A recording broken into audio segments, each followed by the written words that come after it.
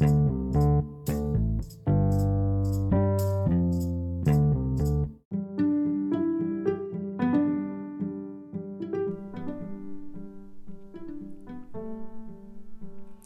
everyone, and Happy New Year's. This is Donna Miller with Vote Voiced. First of all, I just want to wish everyone a beautiful year ahead. I wish you and your family peace, love, happiness, and success in the coming new year. Safety. And I just wish you all well. And I pray that our 2023 is a lot calmer and we can get out of the house and we don't have to start wearing masks again. Well, this past election, 2022, we see a change. What we have seen is the power of your vote. Okay? So if you don't like what you have seen after this 22 election, then you just need to make sure that you vote in the upcoming 2023 election. I'm going to have more information about the elections that are upcoming. Many of them will be local elections, but we're going to talk about that because we need to get into the habit of voting no matter when and no matter what we're going to vote on, because we need to be aware that our voices are still important and our votes are still important in 2023. Let's talk a little bit about Congress, because as we saw, it really was an historic start to Congress because they could not come up with a speaker on one side of the House. Now, the United States Congress is a legislature of the federal government of the United States. It is composed of a lower body, the House of Representatives, and an upper body, the Senate. Of course, they meet in the U.S. Capitol in Washington, D.C. Okay? Now, the first time there was ever a meeting of Congress was in 1789. Okay? Now, we do not have another election in the House for the Senate until 2024. So in 2023, we usually have just our local elections. But I'll let you know what elections are coming up in the future. Now, Congress has two parts, like I said, the U.S. Senate and the U.S. House of Representatives. Each state has 2 U.S. senators and at least 1 U.S. representative. Now, the more residents a state has, the more U.S. representatives it is allowed to have. Now, for the record, we have 100 U.S. senators and 435 U.S. representatives. Now, as we've talked about today, Congress has 100 senators, 2 from each state, and 435 voting members of the House of Representatives. The terms of office and number of members directly affects each institution. With 4 times the membership, the House follows procedures closely and they limit debates. Now, members of the U.S. House of Representatives each represent a portion of their state known as a congressional district, which averages about 700,000 people. but senators represent the entire state.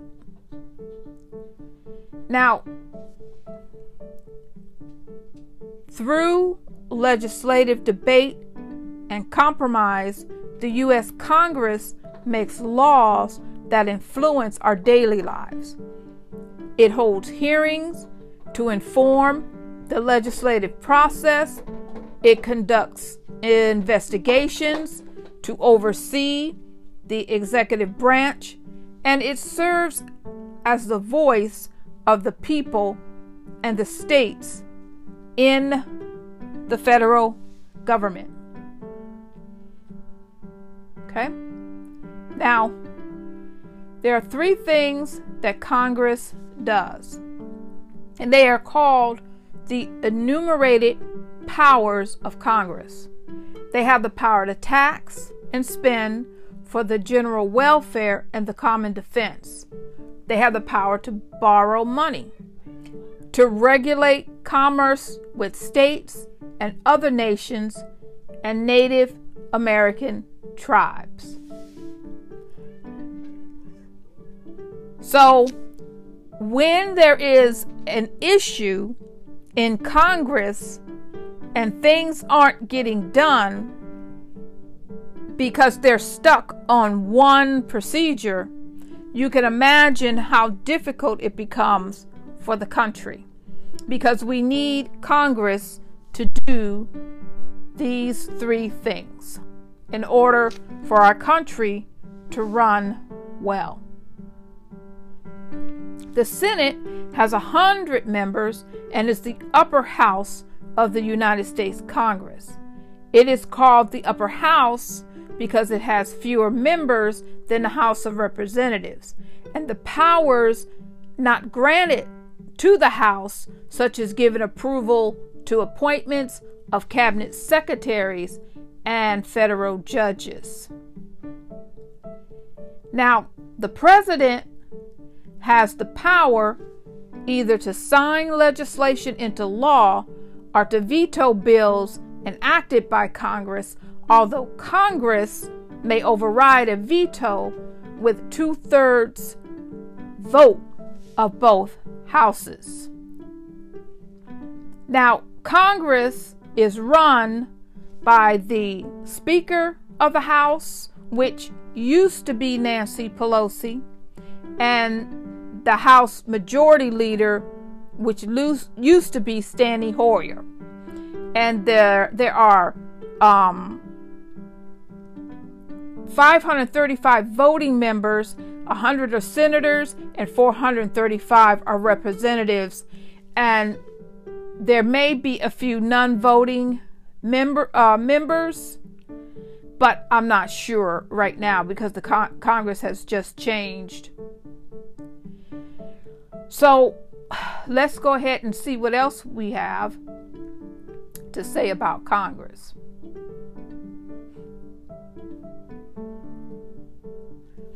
Okay.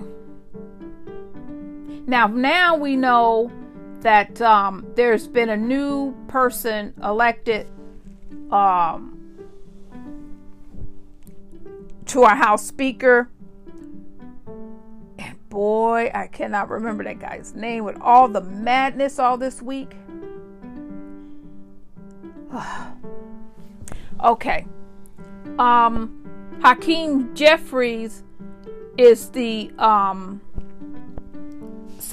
is the speaker for the Democrats, and the Republican speaker is, man, it'll come to me. That's horrible. Maybe I blocked it out. There was so much mess. Now, to balance the interests of both the small and large states, the framers of the Constitution divided the power of Congress between two houses.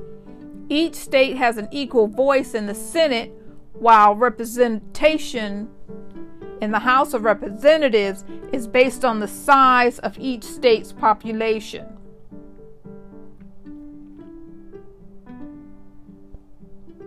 Now, this was established by Article 1 of the Constitution. The legislative branch consists of the House of Representatives and the state which together form, oh, I'm sorry, and the Senate, I'm sorry, which together form the United States Congress. Now, the House, the House is one of the Congress's two chambers. The other is the U.S. Senate and part of the federal government's legislative branch. The number of voting representatives in the House is fixed by law at no more than 435. And that's representing the population of 50 states. So it'll be interesting if we add more states. I know there's talk of adding Puerto Rico, and really it might be talk of adding another state, but I'm not sure. I think they want to make a part of Washington a state. So it'll be interesting to see if the members of Congress go up. Now, among the express powers of Congress that are defined in the Constitution are the power to lay and collect taxes, borrow money on the credit United States, regulate commerce, coin money, declare war, raise and support armies, and make all laws necessary for the execution of its powers.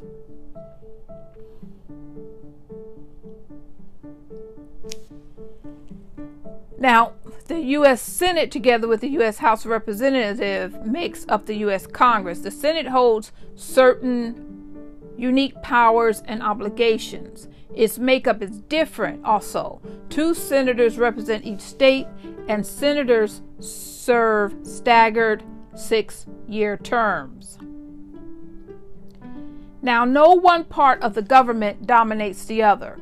The Constitution of the United States provides checks and balances among the 3 branches of the federal government. The authors of the Constitution expected the greater power to lie with Congress, as described in Article 1. Now, Congress is given 27 specific powers under Article 1, Section 8 of the Constitution. And we are going to talk about these specific powers. Okay, now, these 27 specific powers are the enumerated powers. And like I said, they cover such things as the right to collect taxes, regulate foreign and domestic commerce, coin money, they declare war, support an army and navy, and establish lower federal courts. Congress can also admit new states to the Union, propose amendments to the Constitution, collect federal income taxes, and enforce protection and extension of civil rights. Okay? And this is all laid out in the Constitution. Now, they have implied powers that are not stated directly in the Constitution, but they derive from the right of Congress to make all laws necessary and proper to carry out its enumerated powers. Okay? Now, this sentence is located at the end of Article 1, Section 8, and this clause is often called the elastic clause because it stretches the authority of Congress. Okay? Now, there was a Supreme Court concept of implied powers in a landmark case, McCullough versus Maryland, 1819. And that ruling said that the federal government had the right to establish a national bank under the power delegated to Congress to borrow money and control commerce. And there's a more recent example of implied powers in the War Powers Act of 1973, which limited the ability of the president to send American troops into combat without consulting and notifying Congress. Now, people take it for granted that the president has to have Congress's say, okay, before going to war. People take it for granted that they have to consult Congress and notify Congress before going into war, to the point that when Barack Obama was president, when Congress didn't want to back him to go to war, he didn't go, because the people from 1973, okay, the people of America just take it for granted that Congress must participate and must approve all acts of war by the president.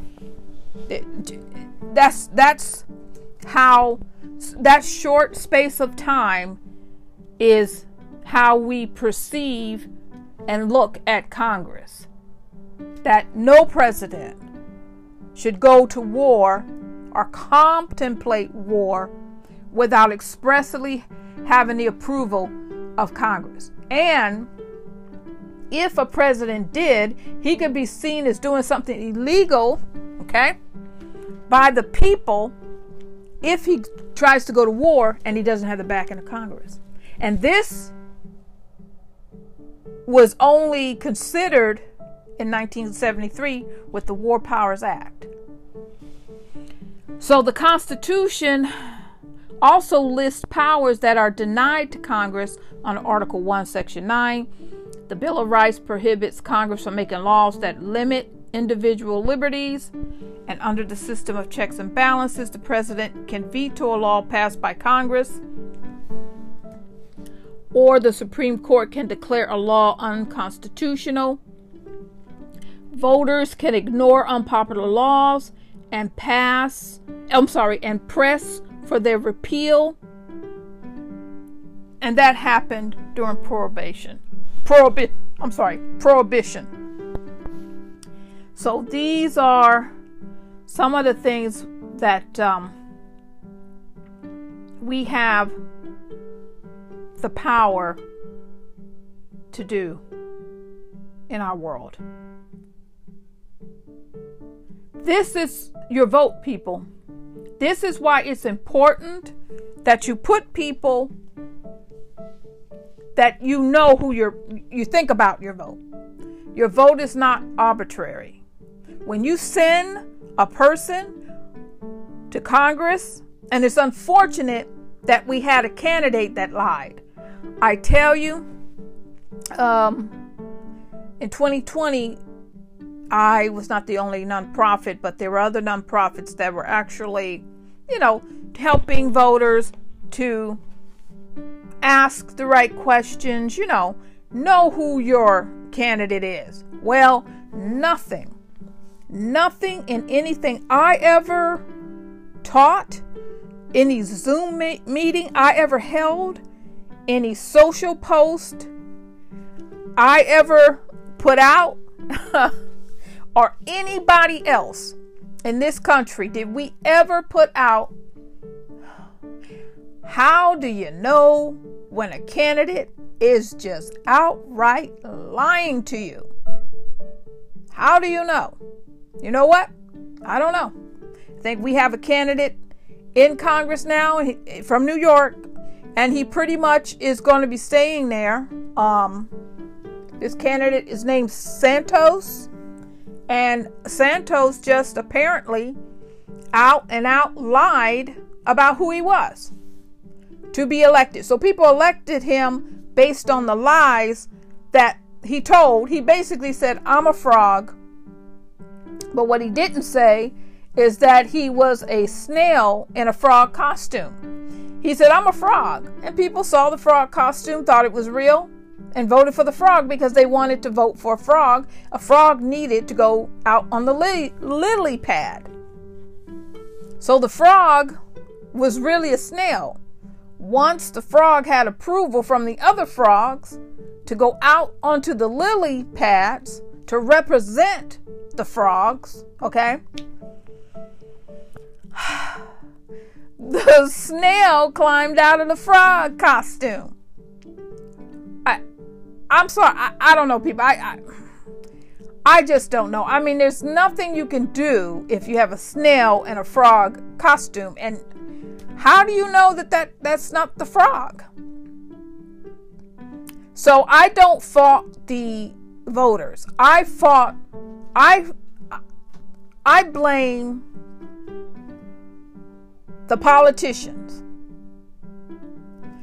And I guess we now need to start having laws that if a politician runs on lies about his experiences and whatever this guy lied about, we have to look at what this guy did exactly and write a law to give voters the opportunity to recall that politician. And there are plenty of organizations in every state that focuses on legislation to put on the ballot, and then that goes before the different bodies locally. And Vote Voice, that is not what Vote Voice does, but it's something that every city and state and county and village in this country needs to add to their constitution or laws or whatever it is, wherever we need to put it. We as voters need to be able to recall a dirty-faced, forked-tongued devil of a politician. That is what we need to do. So I just hope that our, sister and brother organizations out there that does that, okay? Like there was an organization that was called Protect the Vote, and there's one Promote the Vote. I believe that they are for the express power of making sure that there's legislation to protect the vote. Excuse me. I would think that legislation to recall a lying politician, I don't know any way what else to say, should be primary in our goals for 2023 and definitely for 2024. So as we get going in this next election year, I'm sure more and more conversation will be had. It may take us time. I'm not saying it's something that we'll be able to do overnight as voters, as nonprofits, as legislators, but it's definitely something that we need to do. And I will hopefully be able to give you information about that in the upcoming future. I am going to be back with information on our upcoming elections so that we can make sure that we get involved, okay? I just want to thank you all for being supporters of Vote Voice. We're on Facebook. We are on TikTok, okay? And we have our podcast, and we have our YouTube channel. And I'm going to be adding more things to the YouTube channel so that we'll have more information and just history also about voting and civil rights, because voting and civil rights often walk together. So ladies and gentlemen, I wish you well. I wish you have a wonderful day, a wonderful evening, a wonderful weekend whenever you're listening to us. I thank you again for supporting us. My name is Donna Miller, and this is Vote Voice. Visit us at www.votevoiced.com. God bless you and have a wonderful day.